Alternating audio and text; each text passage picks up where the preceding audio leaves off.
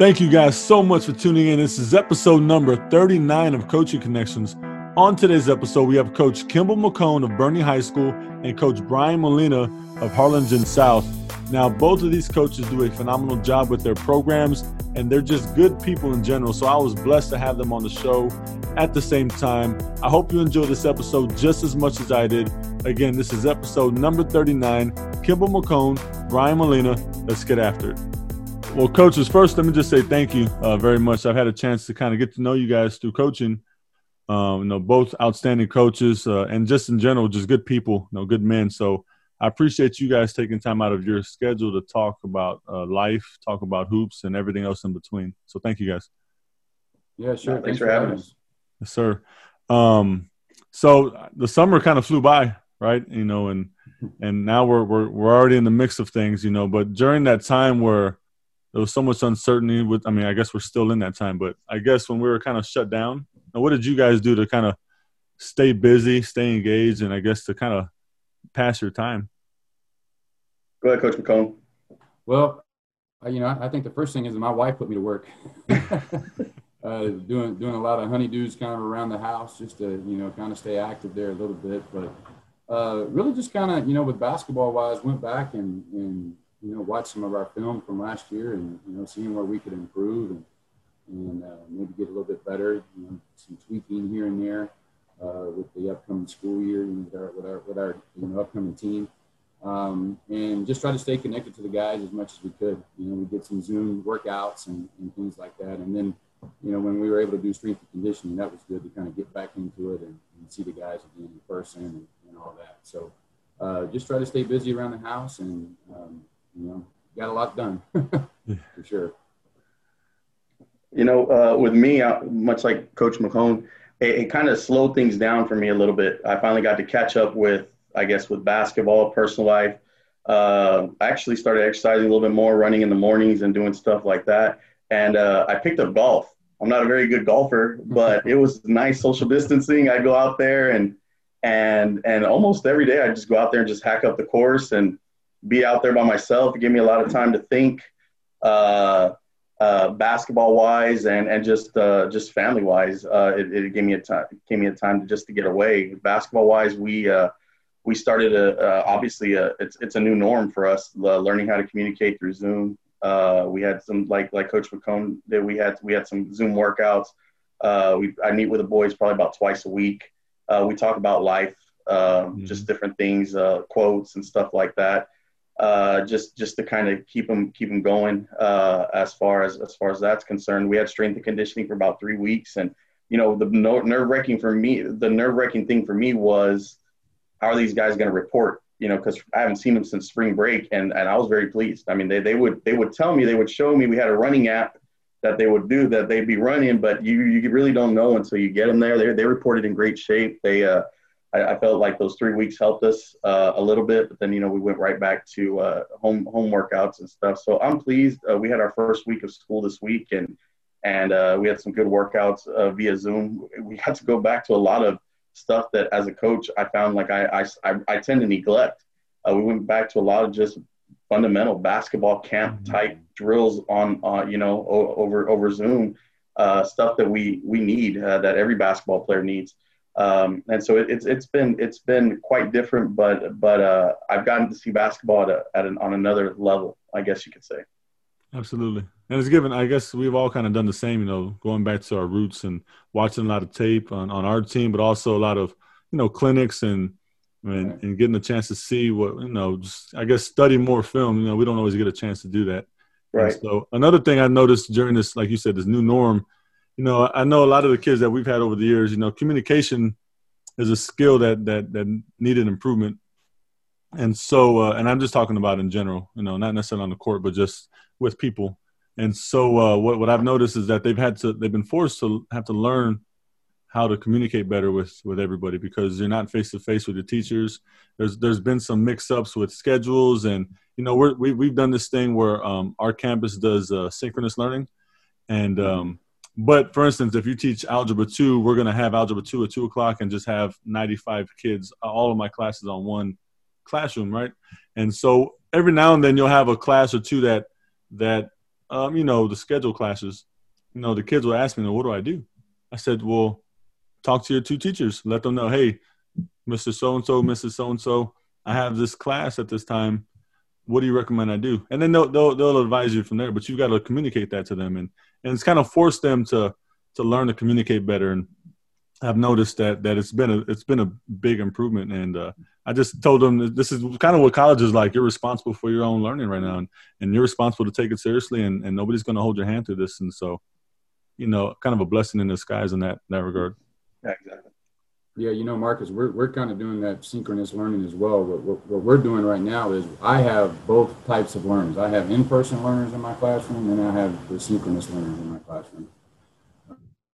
And so, like you said, it's their job to come in online and do all that stuff and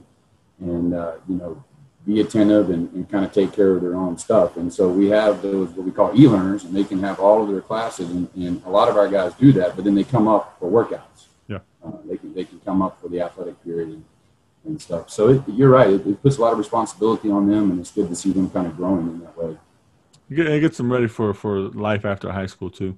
Yeah. You got a boss, you got a professor, whatever it is. Yep. You got a wife. You definitely got to communicate with the wife. Let's talk about your childhood a little bit. What did you guys grow up? What was that like? Did you have any influences that kind of sent you down this road to want to be a coach and educator? Coach? Well, my dad was a coach. Mm-hmm. So I grew up around it. He was in, he started as a high school coach, and then he went to college, and then spent 17 years in the NBA. So, I've grown up with it, right in the middle of it. I can remember when I was growing up, and he was at Florida State in Georgia.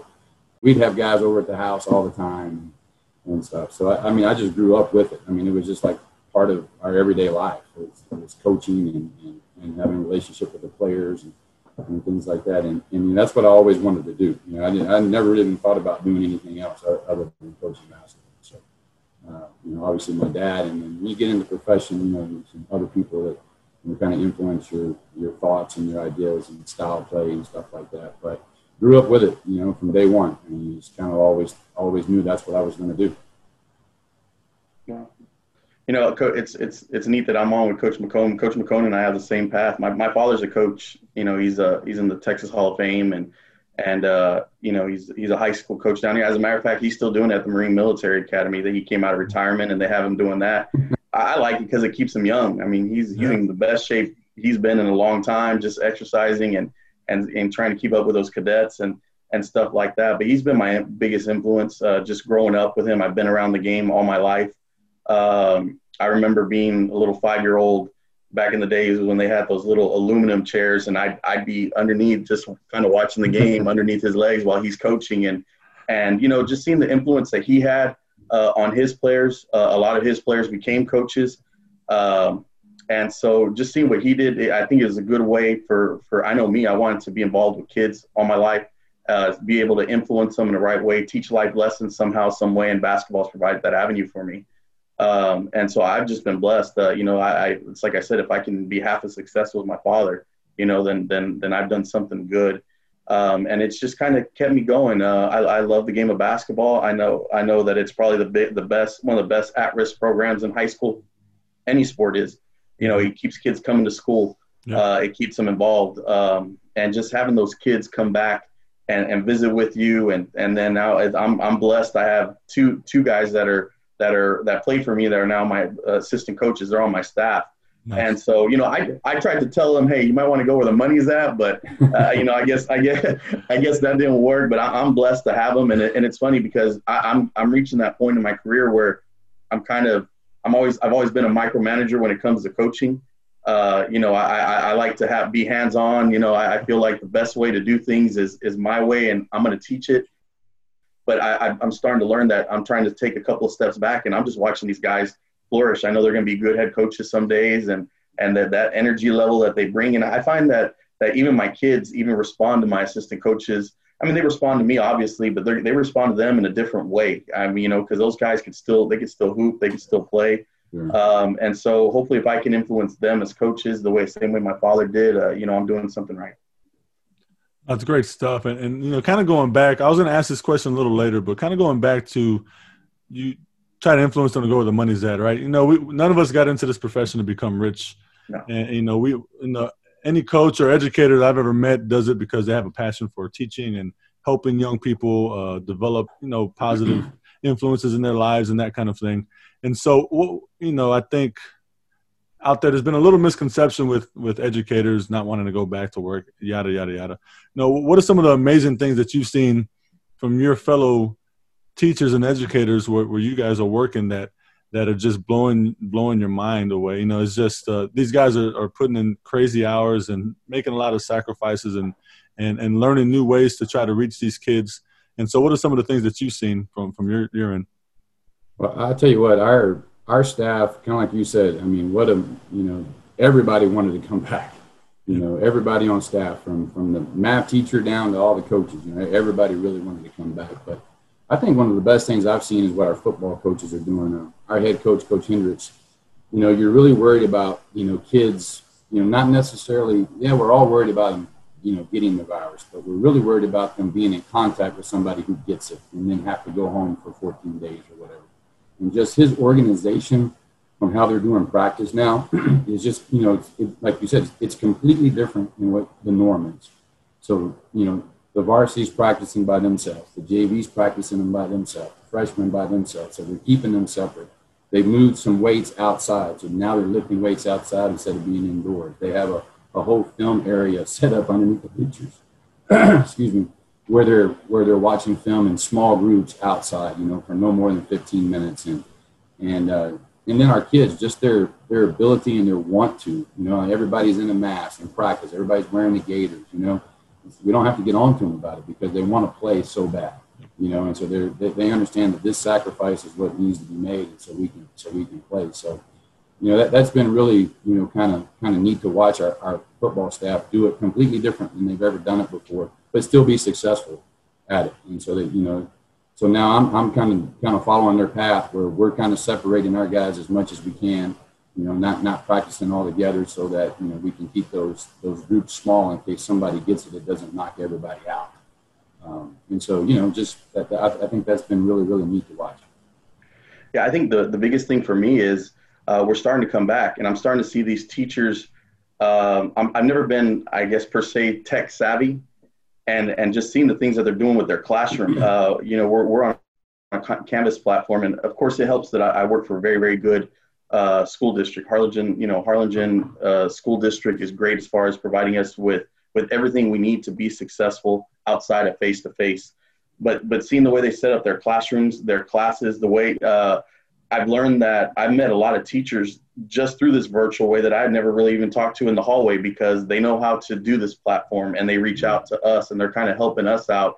They let us peek into their classrooms. And so I'm able to do that. I'm also able to check up on my players.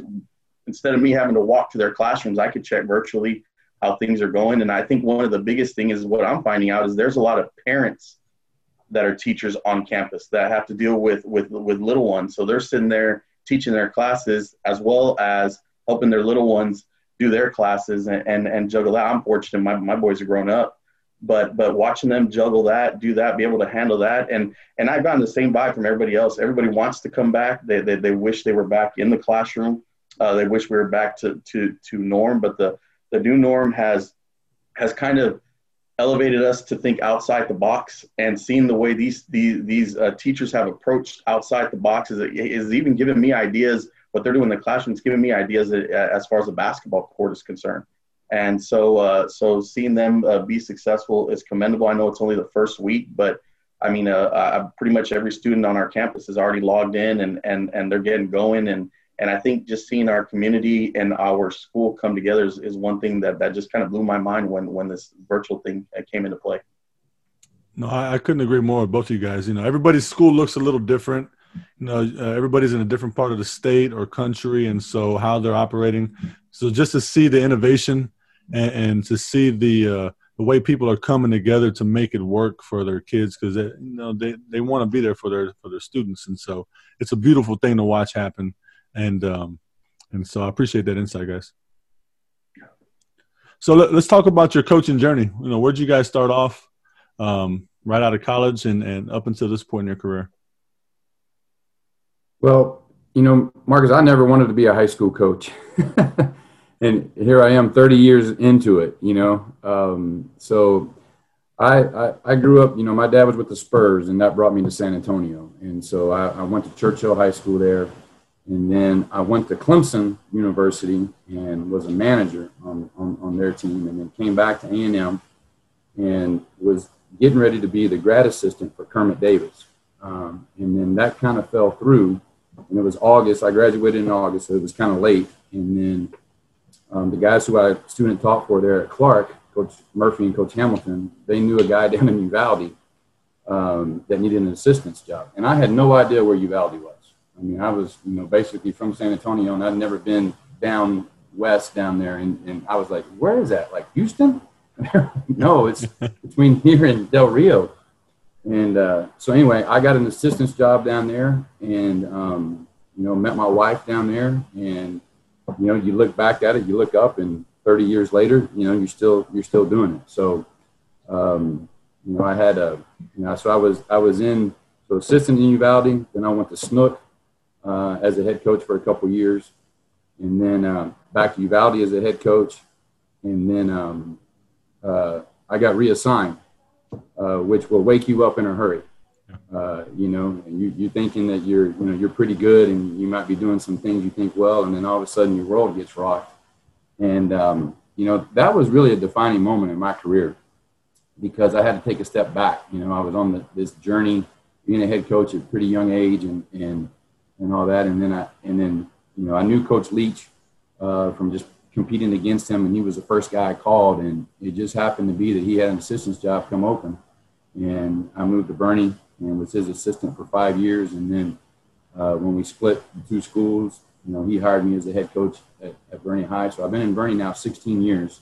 Mm-hmm. And this is my 11th year as the head coach. And so, what I thought was probably the worst thing that ever happened to me ended up being the best thing that ever happened to me. So, I think God just had a plan for me to get to Boerne. And both my kids graduated from Boerne High School, and, it's home for us now. So that's kind of been my journey. A lot of success there at Boerne as well, Coach. You're doing a great job. I appreciate it. Thank you. Yeah, I hear about y'all way down here all the time. So you're doing a great job. My journey, I guess I followed the pathway. My first job was a 7th grade B team girls basketball coach. Wow. And I tell you what, I still talk about that team. I enjoyed every bit of it, every second of it. I tell my varsity guys all the time, I said one of my favorite teams was my 7th grade B team girls. I talk about basketball camp every single day. You get to mold them the way you want it to. And we just had a lot of fun with it. And that was at a middle school. I was actually at the middle school I attended in McAllen, at Morris Middle School. So I was fortunate to start there. I was there for 2 years, and then Coach Swift, Roy Swift, he recently passed, but he hired me as his assistant at Westlake High. I was very fortunate. So I was a JV coach for about 2 years there, and then the next 5 years I was his assistant. And I learned a lot through Coach Swift. He was a great mentor. He did a really good job of keeping me involved. We watched film together. He let me do practice plans together. They even helped let me come up with game plans. We worked really well together. So I was with him for 7 years. And as a matter of fact, he was going to leave. That was at Westlake High. And I was going to go with him. We were going to go to McHone High. But, I mean, just as fate would have it, I got a phone call from Harlingen South, where I'm at now. And I got a call from Coach Helms, the athletic coordinator at that time, just pretty much offering me the job. The job was open. He asked me in a few choice words. Coach Helms is an awesome man, and just said, "Why the heck haven't I applied for this job? And do I have something against Harlingen South?" And I said, "Well, I'm very good at reading job descriptions, and it said head coaching experience needed." And he was like, "Few choice words. How am I supposed to get head coaching experience if I don't apply to be a head coach?" So he just pretty much called me over, had been following my pathway at Westlake, and he said he wanted somebody. At the time I was only 30. And so he said he wanted somebody young and hungry, and just gave me my shot. And I've been in a great school district. I have a great superintendent, Dr. Cavasso's here, and a great family here. here at Harlingen South, and I love it here. God willing, I'll retire here. I found that when I went to go play college basketball, when I left the Valley, I knew I'm a Valley boy. I want to come back. Yeah. And so being here in the Rio Grande Valley is just different, but I love it. I love it, and I love the school that I'm at. They take care of me here. They take care of all their employees here. So that's it. I mean, that's where I've been. I've been here. I will be starting, God willing, my 15th year if we have this season. So, and hopefully I can retire. Obviously, my plans, God willing, someday would be an assistant AD, here in about 7 or 8 more years, and then hope maybe move into an AD type atmosphere before I retire. But I'm happy and I'm blessed, and it's like Coach McHone said. I mean, it's things happen for a reason. God has a plan, and I really believe that God wants me here, and I'm blessed, and I'm enjoying every bit of it. It's always refreshing to hear that, and it's you hear of people that spend almost a lifetime trying to find that home, that place that feels like this is where I want to finish my career. It seems like both of you guys have found that, and I feel like I'm in the same situation where people ask all the time, would you ever think about going here or going there? And I'm like, heck no. Like you said, God willing, as long as they want to have me here, I'm going to stay here and coach until I'm ready to stop coaching. And then when that moment comes, go ahead, Coach. No, I was just going to say, Marcus, I get asked all the time, kind of by young guys, and I always try to tell them, it's not about getting that next job and getting that next job and getting that next job. And, find a place that you enjoy the people around you, your day-to-day. What's your day-to-day like, not just your staff on in basketball. Obviously, we all love basketball and that's the fun part of the day. But, do you like, the other coaches on staff that you work with? Do you like the teachers that you teach with? Your administration, the community and things like that. And if you can find that place, you'll find a way to win.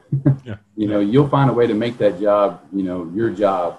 But if you find that place, then stay there. I mean, and that was one of the things I learned from Coach Leach. Coach Leach has been in Boerne like 42 years. Yeah, forever. And in the 5 years that I spent with him as assistant coach, I learned more in those 5 years than I did my entire life with anything else. And it wasn't just X and O's. I mean, it was some X and O's, but, how do you treat people, forming relationships and just being okay where you're at, if you're happy, and I just think, like Coach Molina, he said he's a Valley boy. That makes total sense to me, yeah. Because he's happy down there and he wants to be down there. And I think that's happiness. If you can find a place that you're happy, no matter what you may think about the job or what, can we win or whatever. Yeah, you can win. You'll find a way to win, but just be happy in your day-to-day. For sure. For me, kind of like Molina and you guys, you found that place. I grew up and went to McCollum as a kid. Right. And, this is where the area I grew up in. And so, if I'm able to stay here and give back to these kids and this community, the way he gave back to me, then, that's the plan, and so I found a happy place and, pretty glad that we can maintain it. Yesterday was 9/11, definitely a tough time in American history. Where were you guys at whenever that happened? What do you remember from that day? Coach? Well, I was teaching in Uvalde. I was teaching and coaching in Uvalde, and I teach government, one semester and then economics. So obviously this came up for us yesterday. And so I told my students, like you said, I know where, that's a, moment that you're going to remember forever. Yeah. I was in Uvalde teaching, and I was actually off that period when it started to happen, and I was in the teacher's lounge, and we just happened to look up at the, back then you had the big TVs that were up on the wall, and we just sat there frozen, just kind of watching it. And then I can remember we literally sent everybody home. Everybody go home, all the kids, we dismissed everybody and went home and kind of stayed glued to the TV for the next 24 hours. But I was teaching and coaching down in Uvalde, and my wife was as well. Yeah, it's like Coach McHone said, you always know where you were at that particular time. I was I'd just gotten into my classroom, my anatomy and physiology class there at Wesco High that I was about to teach. And an announcement came over the intercom to turn on their TVs. Like Coach said, we had those little, I guess, Channel 1 TVs in the corner. Kids now, the kids don't know about those anymore. I don't even know. So I turned it on and we just kind of stayed glued. We stayed in that one class the whole period. I mean, the whole day. And it was just kind of, everybody went to lunch, and then I think after lunch, everybody kind of went home or whatever. And it was just one of those things that I was just in shock. Like Coach said, I mean, I think Coach said it best. I was just frozen. We didn't know what to do. I'm like, is this really happening? Is this reality? I mean, you take a step back from your everyday life, and like you said, I mean, just kind of pay attention to the rest of the world and in particular our country. And all of a sudden, all these millions of questions are coming up in my head, and kids are starting to ask questions, well, where do we go from here? What's going to happen? Are we safe? Just all kinds of stuff. You just don't know what's going to happen the next day type stuff. So, I was teaching at Wesco High in my anatomy class, and I'll never forget where I was at. I was in high school. I was in our athletic period, and I remember one of my teammates who always knocked off. He was never serious. So he came out of the locker room, and we're out on the floor shooting around, and he's like, "Hey, airplane just went through the World Trade Center," and we're like, "Yeah, okay, whatever." And he's like, "No, for real," and then Coach came out, and then he told us what happened. And Coach was going to practice regardless. Coach Evans, Coach McHone, Randy Evans. Yes. He was my high school coach, and he never canceled practice for anything. But I remember, he said, we're not going to practice today. We'll go and just kind of get dressed and have some conversation. And that was and that's when I knew as a young 17, 18-year-old, like, okay, this is definitely something serious. And the rest of the day was kind of just like everybody was kind of in zombie mode at school. Even the kids, everybody was just there. They didn't cancel school or anything, but it was just a surreal feeling, across the board for everybody. And kids today, they don't understand. Kids today, they don't understand. Like, they know the timeline now. Yeah. But when you were living it, you didn't know what was next. No. I mean, nobody knew. Nobody knew what the time. Nobody knew what was. Is it over? Is it done? And so I told him. I said it was a really scary time. It was, and my dad was an ex-military guy, and he would always tell me stuff. And like, granted, like you think San Antonio, we've got how many bases here? Right. And Air Force and Army bases, and so you think, man, definitely something to worry about living in a town that's a big military town, and is it a potential next target? While you're at school, you don't know these things, and so all these millions of things are running through your head as a young person. So, and then obviously learning how to navigate those emotions as a 17-year-old was definitely different. So, I appreciate you guys sharing that insight for sure. Let's talk a little bit more, I guess, on a happier note. Let's talk about some of your best, your favorite basketball memories. It could be as a player, as a coach. Just think back. And I know you guys have been coaching for a while, and it's probably a million ones, and it's not always about winning. But just whatever you consider some of your favorite basketball memories. Man, that's a good question. Coaching my son, I got to coach my son for 4 years here. I think just that 4-year period was just awesome to be able to share that with him. It was tough, no doubt, but, in the end, I wouldn't have traded it for anything. So that number one, I think that's the number one thing that stands out. And then, I had some really good moments when I was with Coach Leach, as an assistant, and then, taking over here as a head coach. Never made it, the 1 year that Coach Leach and I made it to state, 1 year, in 2008, I believe it was. Obviously, that was a fun time, fun moment. And then, my first year in Boerne, my first year as the head coach at Boerne High, kids, some of the kids chose to come back to Boerne High. A lot of them stayed over at Champion. And so, we kind of had, I don't want to say ragtag, but it was kind of a ragtag group of kids that came back. And we ended up going to the regional tournament. We ended up winning district that year and going to the regional tournament. And so I felt like that team kind of set us on a great path of, winning tradition and things like that. So, right off the top of my head, those are some of the great moments that I've had coaching.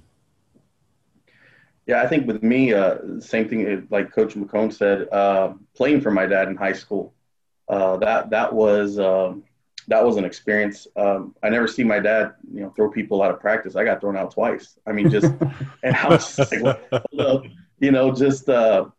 just playing for him. One thing I respected about him was he's a great coach, a legendary coach, but he coached me as a player, and then he was a father at home. Yeah. And so he kind of molded that way. And then I was blessed, like Coach McHone, I got to coach one of my sons for 3 years. Same thing, when traded for the world.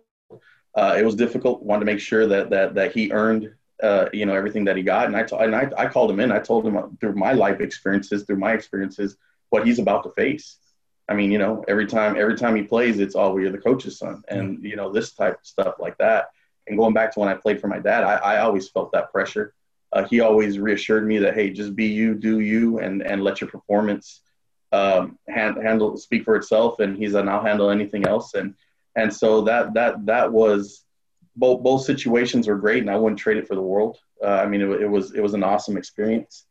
And then, as a player, you live and learn. I went the junior college route, played in Kansas for 2 years for a great coach, Coach Beard, who I really appreciated and enjoyed every minute of it. Probably one of the toughest coaches I've ever played for. But he helped me shape me to be the player that I am. And also being in Kansas for 2 years, I knew, oh man, it's like Dorothy said, there's no place like home. I want back in the valley. I wasn't used to that cold weather and the snow and it was a difficult time, a difficult situation for me. But Coach Beard there made me feel at home. So his wife too kind of took us all in and because we were pretty much a bunch of Texas kids playing over there.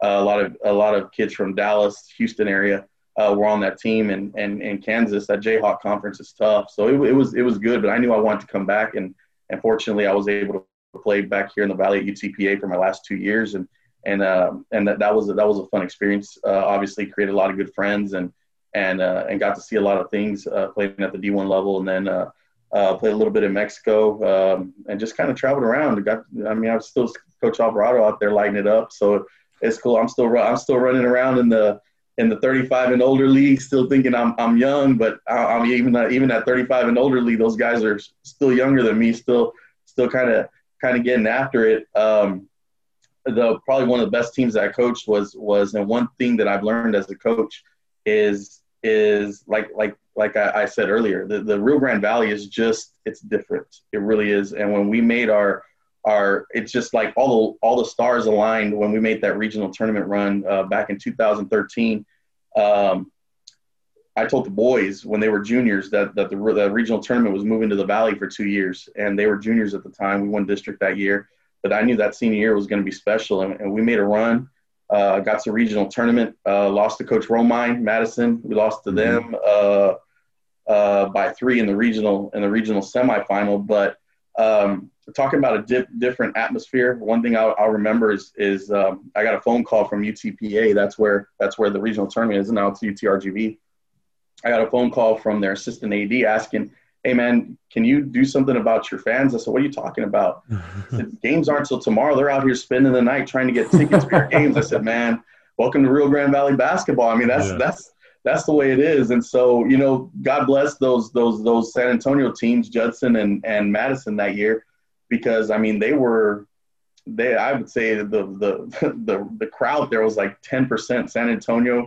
The rest was all Valley people. And, I mean, they turned away about 500-600 people by the start of our game because it was standing room only there at UTRGV. And just seeing it's one thing about the Valley. They'll get behind the teams that are still left, and just seeing how the whole Rio Grande Valley came behind us. It was one of those things that I tried to coach as much as I could, but the kids couldn't hear me. It was just so loud. I'm sure we've all been in those type of situations. Yeah. I was blessed to have a really talented team that had played for me long enough, and 2 of them had been starting for me since their freshman year. They knew what to do. Yeah. So I just kind of took a step back and let them do them, be them. And they've been in every situation possible. And we just enjoyed the moment. I mean, we took the lead with about 20 seconds left in that game. And I'm thinking, oh, wow. I mean, this is it. Usually the Valley teams, they get to that regional tournament and then it's leave a message, but the boys competed. I was very pleased with them, but we just couldn't stop Jamichael Brown. I mean, that guy was – He was remarkable in high school. Yeah, that guy was just, my game plan going into that – people always ask me, well, would you do anything different? My game plan was I knew he had a good supporting cast. We did our best to slow down his supporting cast, and he was going to have to beat us by himself. And, gosh, God bless him, he did. He had 38 that night and was hitting threes from dang near half court, and my kids are looking at me, and I thought we had a pretty good defensive team that year, and they're looking at me, and I'm like, we had a hand in his face. I mean, what more can we do?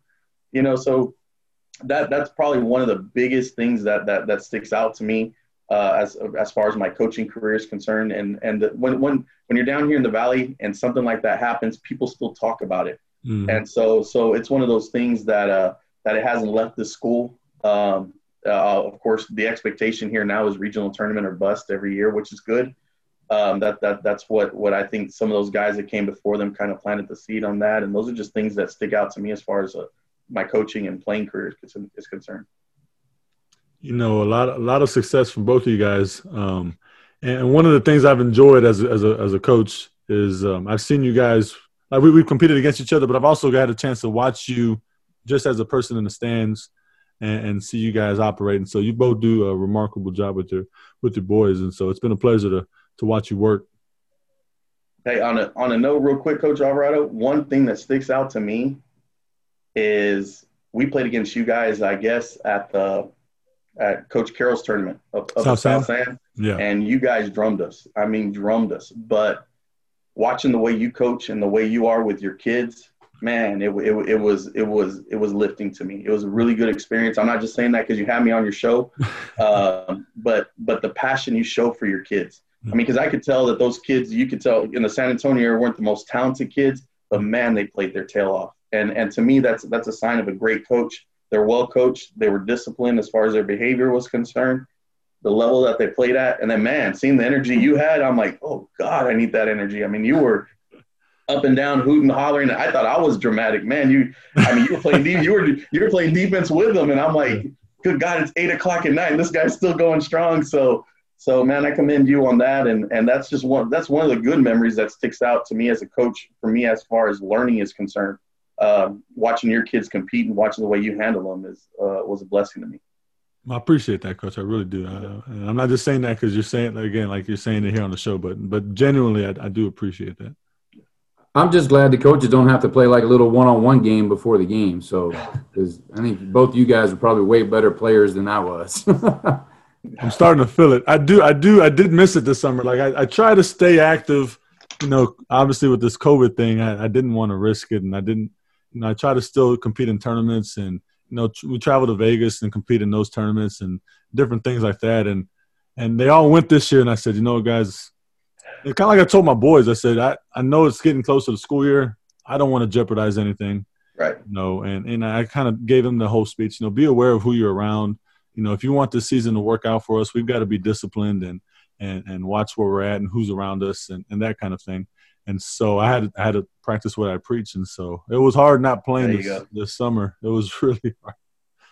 Yeah, it's, on that level, it's funny because it's even my boys upstate, they'll tweeting those guys, they're like, they sit there and they're like, I was talking to a couple of buddies of mine from that are not down from here. They, hey, because I'm an assistant volleyball coach too, so they know I can never go to Vegas because I have volleyball season. Yeah. They're like, hey, you don't have volleyball season this year. Come on, man, come fly up here. Blah, blah, blah, yada, yada, yada. We'll run. We'll do this. We need you. And I'm just like, man, as tempting as that sounds, guys, I just can't do that and then come back and work out my boys and just not be there for them. My play, it's like I told the guys, I said, my playing days are gone. I mean, they're gone. I still love to play the game because it's fun. Yeah. And so I'm going to play as long as I possibly can, God willing. Obviously, the level that I play at is a lot slower than what they play at. it's funny. I used to play pickup games when I first got here. And of course, at Wesco, I was always playing and talking trash and doing all kinds of stuff with those guys. But now it's kind of like, hey, come on, coach, come play. And I'm like, no, because I know what I want to do. I used to be able to do it, but now it's just like the body won't respond, and then forget it. Recovery is not the same way it used to. When we were younger, we never wanted to come out of games. Now the big question is, okay, I'll go run with y'all. How many guys are we taking? Because I'm not going to sit here and play the whole game, and we're fighting to come out of games now, and it's just funny. The kids are like, "What? You don't want to play?" It's not that I want to play. I'm just tired, and everything hurts, and all kinds of stuff. So yeah, no, it's been different. I haven't gone to play. As a matter of fact, I haven't gone to play. I know this is funny. I don't know if everybody has a gun at their school, but we finally got a gun here at Harlingen South. And so I think I've shot on it more than the boys have. I just come up here and get some shots up because I could be up here at campus. They can't. And so it's like having a new toy. So I'm just sitting there. As a matter of fact, when we're done here, I'm going to go get some shots up. But it's just one of those things that try to keep me active. But I feel you, Coach Alvarado, because I know you still hoop. And, I wanted to play at Kensiga and all those things that were coming up. And I didn't get to play this past summer because, the COVID and stuff. So I'm trying to practice what I preach like you are. It's I don't know when that feeling will ever go. I know it will at some point, or the feeling may not go, but my body will. But like just being in the gym alone, or getting on the gun, or just by yourself shooting around, that's still to me like if I need some kind of therapeutic moment, that's what I'll go do. Just get the ball, go to the empty gym, and turn the lights on and just shoot and think to myself. To me, it's therapy. It is. You're right. It is. I don't know how it is for you all, but this first week of school has taught me a lot. God didn't build me to be placed in a desk on a computer all day long. I'm just like, I'm going nuts. I'll go run, and even that's not good enough. So in the afternoon, I'm like, man, I'm gonna go get some shots up. I got to do something. I said, I look up, and I'm like, okay, God, I know what my plan is, and my plan is not to sit behind a desk. God bless the people that work 8 to 5 in front of a computer or a desk. I'm not built that way. I can't do it. I'm going nuts. I was talking to our volleyball coach yesterday, and she was just like, Coach, I am going crazy. I said, I thought I was the only one. Like, no, I mean, just sitting there, I'm like, I'm so antsy. I want to get up. I want to do things. We had teacher in service last week, and we were on there from like 8 to 4. And I'm like, whoa, I told our principal, I sent him a text. I said, yo, these coaches aren't built this way. We got to do some type of activity, do something. We can't just sit there. So differentiate the instruction, guys. Come on. It's different. It's different, but I'm learning a lot about myself in this time as well. No, for sure. I wanted to touch back real quick. You were talking about playing pickup with the kids and talking a little smack. It's fun because now, like, we have our alumni tournament, and and we've had it since before I was the head coach there. But now that I'm the head coach there, I have graduating seniors that are, as soon as graduation's coming, they're like, Coach, we're coming for you. Every year it happens. Every year, Coach, we're coming for you, and they don't understand, like, that's like grown man basketball. It's a lot different. So they usually come out with their buddies, and they'll get thrown or run out the gym by 30. But finally, last year, it's interesting you brought that game up where we played against each other, Coach Molina.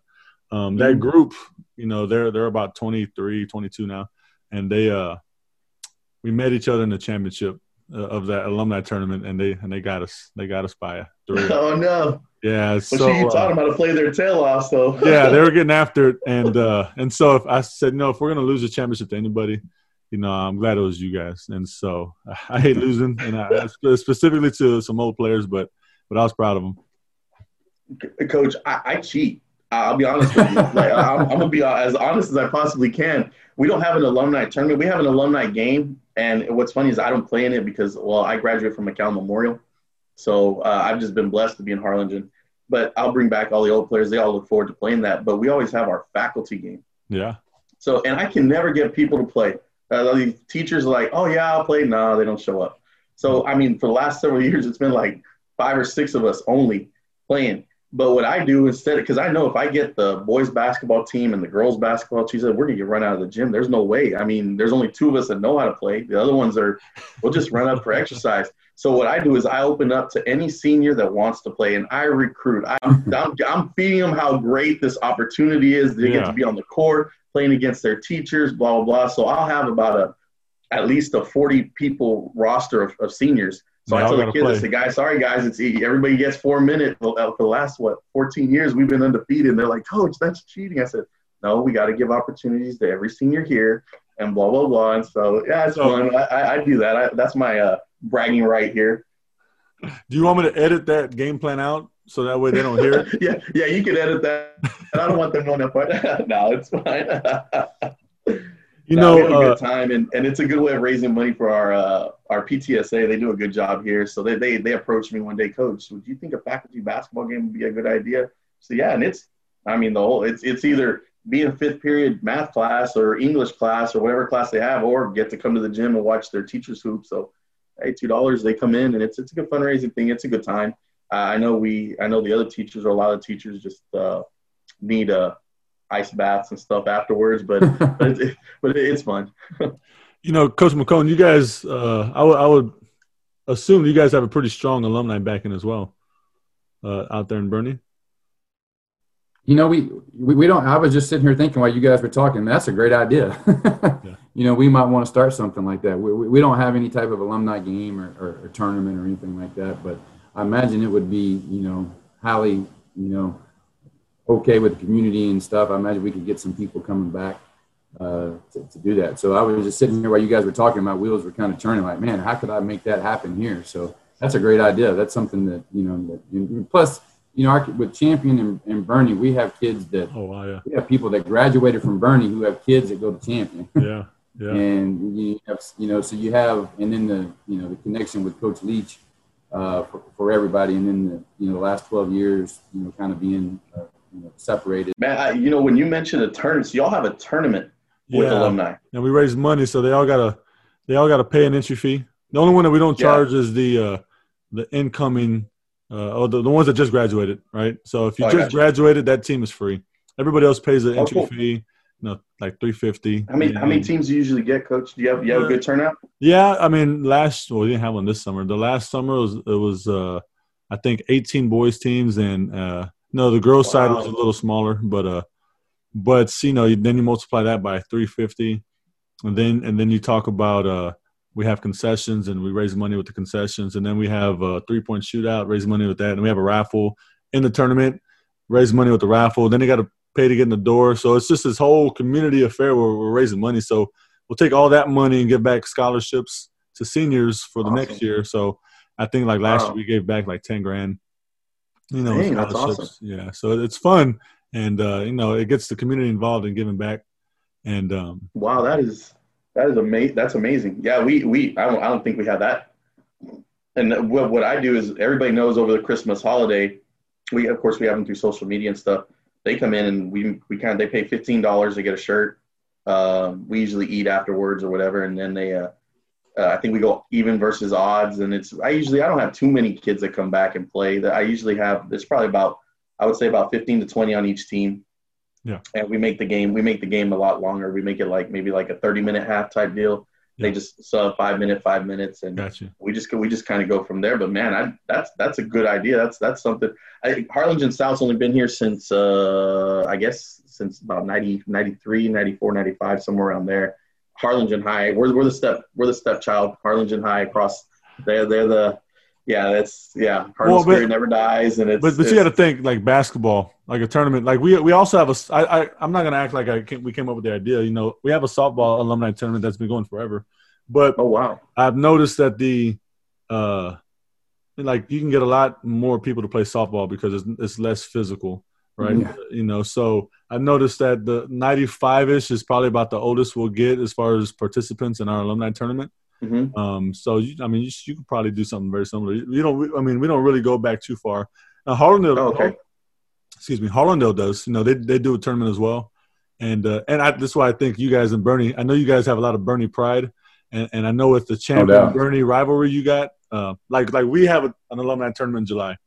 The next weekend Harlingen hosts theirs, right? And then we got creative, and then it was like, okay, we're still very competitive. Okay, you take your top 4 finishers to qualify for this big tournament.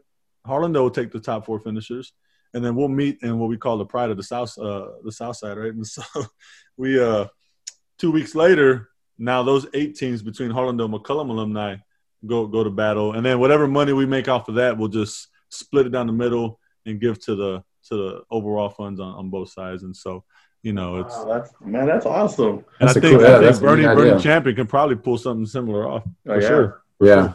Oh yeah, we probably could. Dang, that sounds like fun.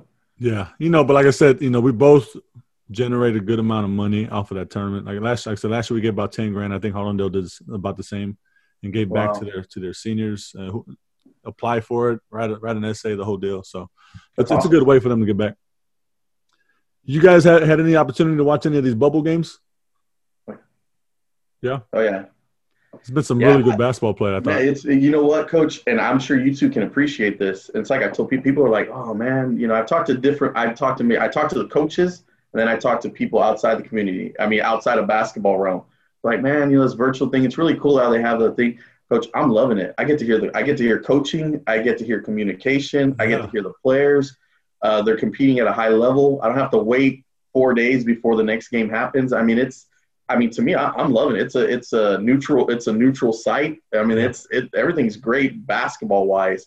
But from a coaching point of view, I'm getting to actually hear these coaches communicate and the assistant coaches communicate and doing stuff like that. I'm enjoying every minute of it. Coach McHone, what's your thoughts? Yeah, I think I think the NBA did a great job of setting that up for them, and I think one of the things that has stood out to me is how well everybody's shooting the basketball. Yeah. And I think so, as you guys know, when, as a high school coach, when you're trying to find a venue to play, like a playoff game or something, one of the things we always talk about is, you got to have a wall. You don't want too far depth perception on the behind the basket so our shooters can shoot. Well, we know you guys love to shoot and Boerne, Coach. We like to shoot it. Yeah, we like to shoot it. And so, I think that kind of plays into that because they're playing in a smaller venue with, the depth perception is not in these large arenas, and they're just killing it. I mean, they're just knocking the bottom out of things. And so, it's been fun. I don't like the times. I wish they started the first game a little bit later. It seems like I always miss that first game. Yeah. But it's been fun. I'm just glad to have sports back on TV, and I'm looking forward to college football today. Finally getting to watch some college football. But definitely been keeping up with the NBA. Well, what I've also liked to see is like teams like Miami and Boston and Toronto, like kind of the underdog role, but they are fighting tooth and nail and they're scrapping. Or even to watch Denver claw back in that game last night and take that win away from the Clippers on the brink of elimination. I thought that was great. But yeah, just to watch those underdogs kind of compete, and you get to see firsthand, like there's no distractions. It's just the basketball game. You get to see firsthand how talented those guys are. It's amazing. Yeah. Before we go, let's talk a little bit about some impactful moments in your careers where it goes beyond basketball. What we do is much more important than the win and loss column. And you don't have to get specific with names and details, but just something that comes to mind. With me, it sounds funny, but it's weddings, it's children, and what I mean by that is seeing my players graduate, and then all of a sudden, I know I was a powerful person in their life because I'm getting invited to their weddings, I'm getting invited to their kids' birthday parties. I know this puts age on me, but their kids have been coming to my basketball camps for 3 or 4 years already. And then just kind of watching them grow up and influencing some of them enough to even want to be coaches. Like you said, I mean, it's obviously we're in this profession, not for the money, and them being successful at it. I'm starting to see, I guess there's always been my dad's branches that have branched out, a lot of players that he coached have become head coaches or successful coaches. But now I'm actually starting to see my little branches starting to evolve. And to me, that just goes to show you how powerful a coach can be, how much of an impact a coach can be. I'm sure, just like you said with your basketball tournament, I think a lot of it, those players coming back is because of who coached them. Same thing with you, Coach McHone. I'm sure if you had a tournament, you probably have tons of kids as well. And so those are things that I'm learning outside of basketball. It's bigger than basketball. We try to teach life lessons every day. I do 2 words with Coach Mackey. He's got a great program, and we do a lot of that stuff here in Harlingen. We're blessed that our athletic director brought that last year. Coach Davies brought that over last year, and it's been nothing but success. But I think those are the biggest wins that I see. My boys tell me all the time, man, Coach, how could I ever repay you? Hey, walk across that podium and get that degree, and that's big. That's a big enough reward for me. And just seeing those kids come visit me. I get in trouble a lot, Coach. There's some kids up here that want to come see you. Can you come up and get them? Because everybody, you got to check in now. You got to have ID. You got to do this. You got to do that. And I'm just like, yeah, I'll be up there. They don't realize that I also have to teach, so they think they can just come up here at any time. Oh, Coach, I'm in town. I'm going to come by and stuff like that. A lot of them take me to lunch, take me to dinner. They won't let me pay, that type stuff. Oh, Coach, you've done everything for me. I'm taking you out. Those are the things that stand out for me that are bigger than basketball.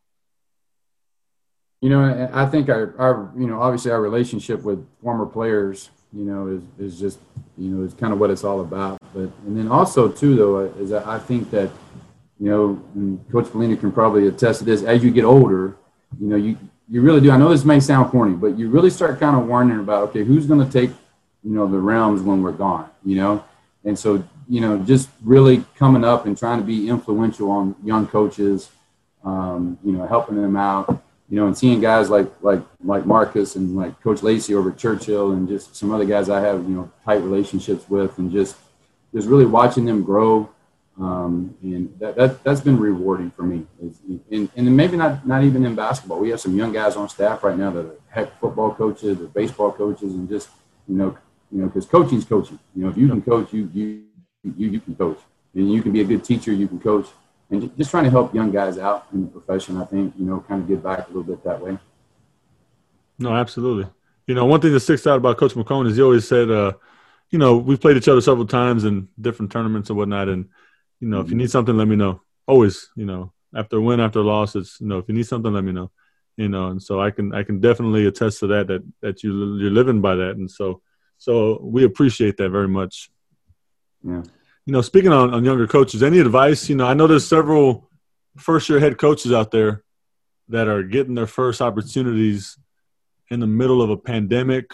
Haven't even met your kids. Half of them are virtual, and trying to navigate through all of this uncertainty because nobody's ever been through this ever. And so any advice you'd give some young coaches, guys, that are trying to find their way through this? That question – right there, it's one of those things that I think the biggest thing to me, if any advice I give my young coaches, the guys that are coming up, is build relationships. But I always tell them, I said, build relationships with your kids. If you can win them over that way, my biggest thing is, and I try to do my best to practice what I preach. I sincerely care about my kids more off the court than I do on the court. And I think that's been the backbone of our success here at Harlingen South. I think that they know that I will go to battle for them, that I got their back, but I also show them tough love. They know full well that off the court, I'm the coolest guy in the world. They can come here and we can bond in my office and talk, and they'll come talk to me about girls and things going on at home or just the stuff that's going on at home. But they know once we step foot on that hardwood, it's all business. Yeah, it's tough love, and I'm going to get after them. And I'm also one of those that I pick them up at the end too. I take mental notes that, man, I was a little tough. It's tough to play for me sometimes, especially if you're a point guard, because I expect a lot out of you as a point guard. And I'm sure you guys are the same way. My point guard's figuring that out now. Oh yeah, it's funny. No, it's funny. I had a point. It's funny when kids tell you once they graduate. Y'all get that? I mean, Well, they'll come in and they'll start, Coach, you know this, or Coach, you know that.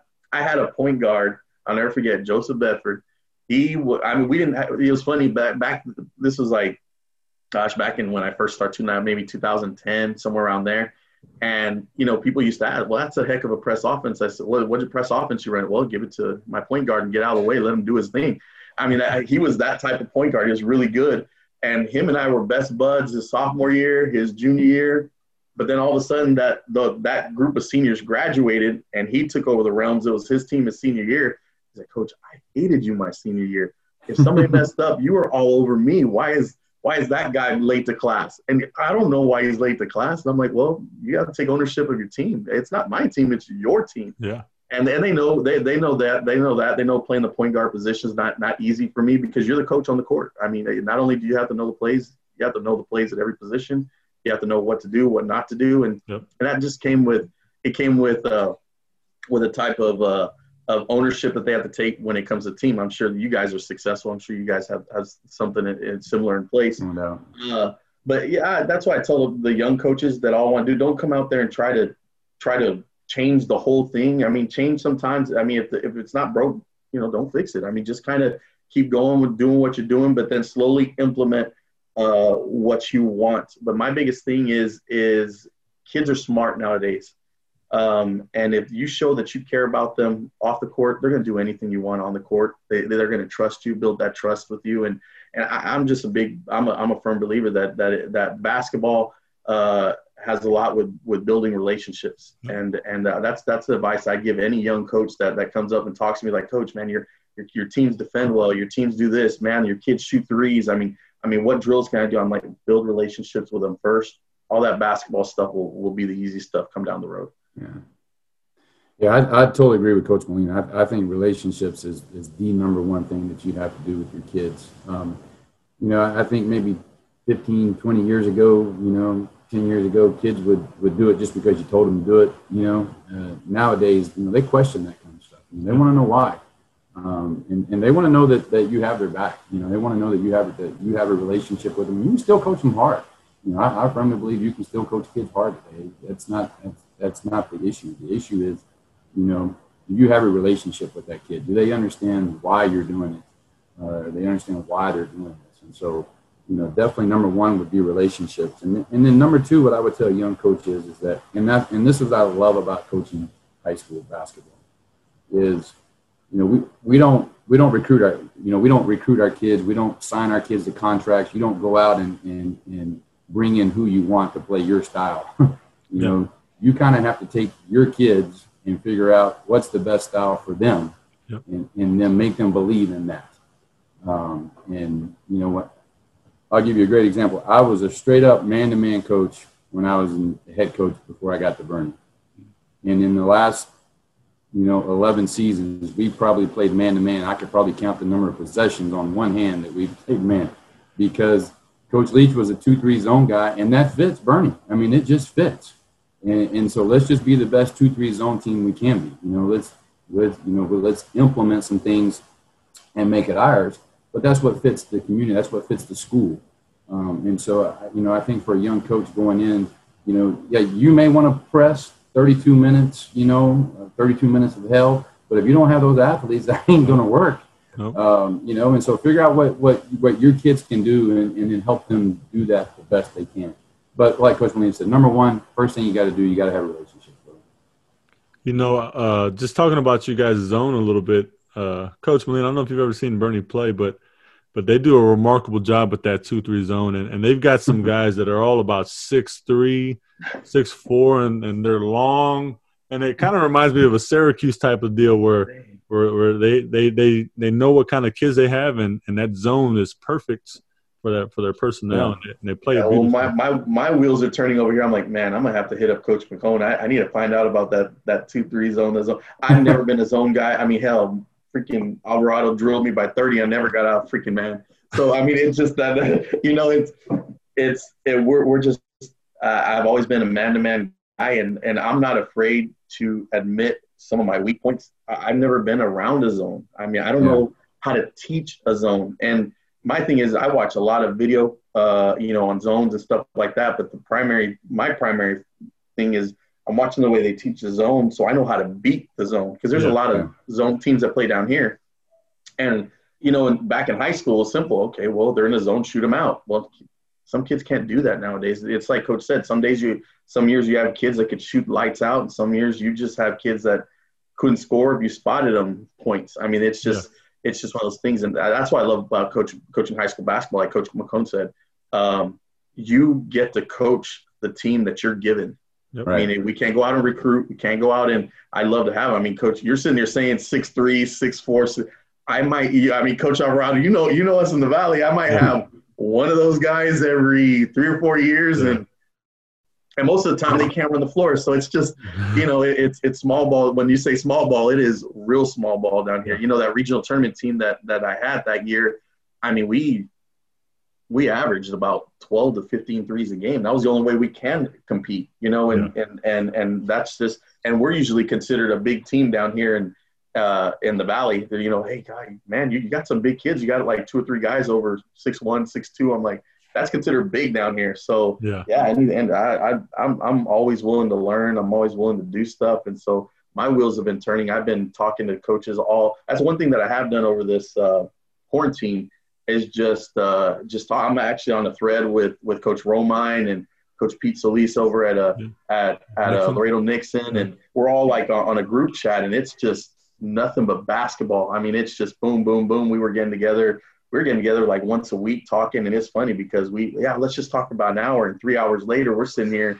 I got like 4 pages of notes, and it's hard because I'm like, I can't wait to get back to school so I can start implementing this stuff. And it's been months since we can get back. So now I'm on the same page with you. But yeah, just like I'm sitting here thinking, okay, Coach McHone, he runs zone. I need to pick his brain about some stuff here. And he does a beautiful job with it. What you're saying though is great. I know we're not talking about what advice you give young coaches, but it's a good point to make that none of us know everything, and it's okay to share ideas. And we all at some point got it from somebody else, and being able to adapt to your new look within your team. And all of those things are okay. It doesn't have to be set in stone. This is what I know, and this is all I can run, and this is what I'm used to, right? It's okay to that's how you grow, I think, It is.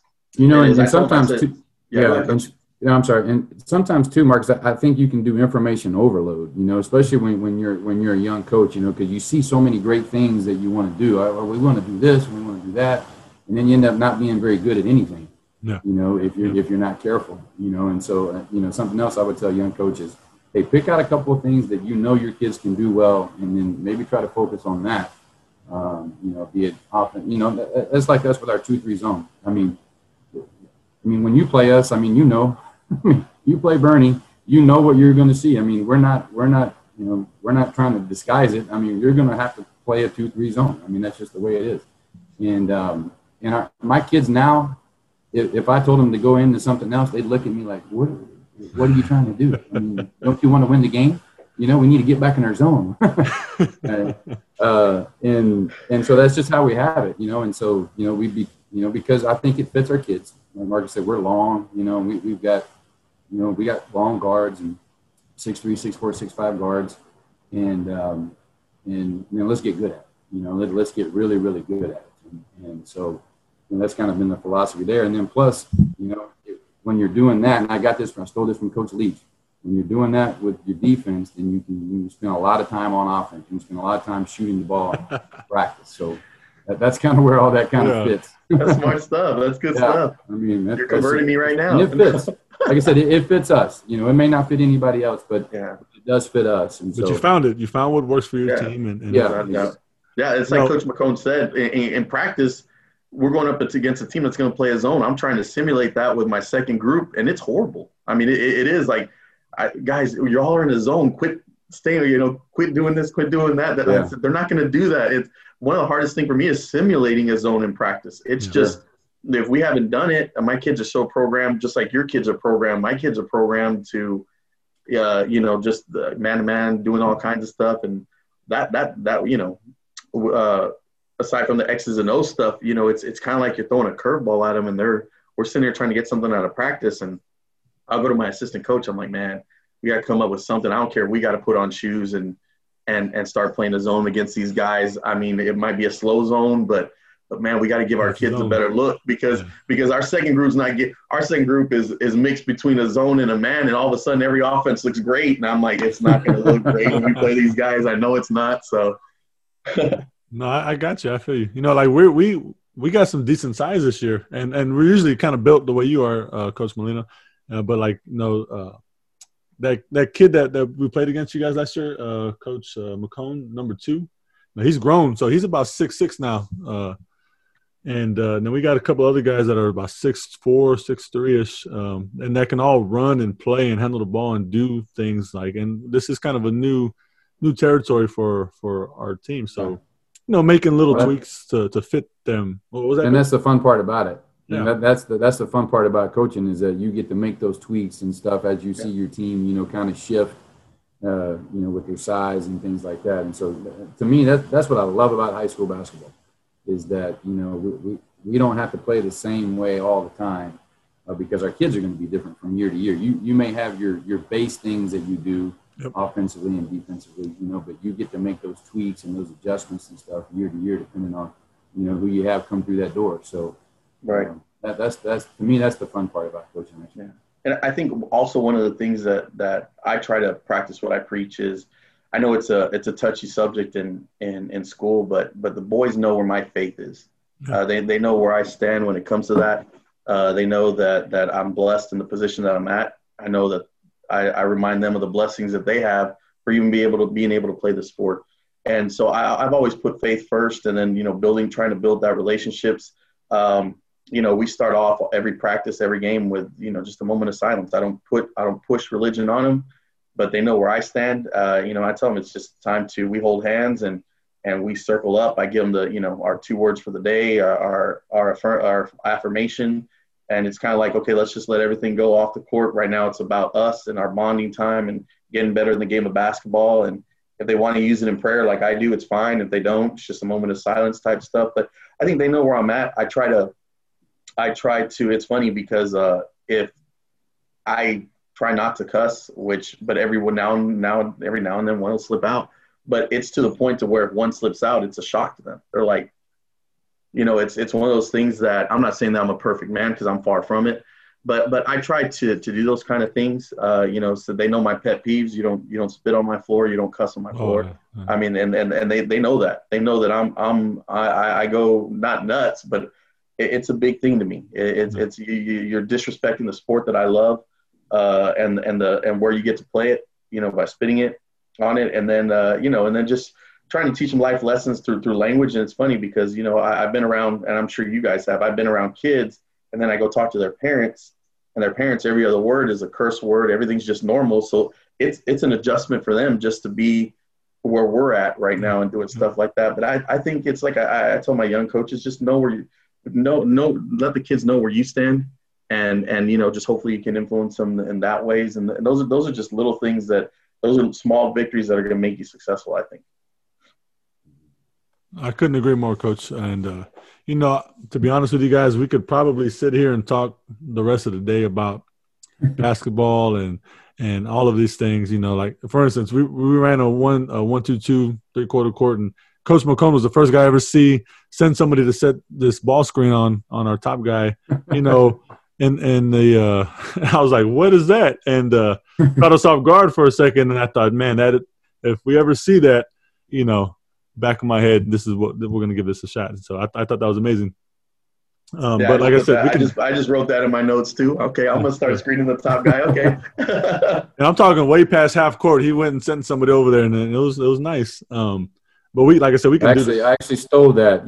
Good coaches steal things. And so I stole that, Yeah, absolutely. I saw Florida do that one time, and so that's where I got it from. And so it's just watching a lot of basketball and stealing things, taking from here and there. But that was one of the things I just stole. Yeah. I wish I could say I made it up, but I didn't. and like I said earlier, we got it from somebody at some point, somebody else. Exactly. And so, but we could do this all day, but I'm going to let you guys go. I want to say thank you. I appreciate you guys' insight on everything, your journey, the profession, the love for the game, and love for the kids. And so thank you for what you do. And if you guys ever need anything, you know how to get a hold of me. Yeah. Same here. Thing, thank you. Appreciate it. Thank you very much. You guys thank stay you for safe. having me, Marcus. This has been great. Nice to meet you, Coach McHone. Hey, you will be give me a call, man. Coach Molina, give me a call. I'd love to sit down and talk. Yeah, definitely. God bless you guys. Y'all have a great day. You too, brother. You too.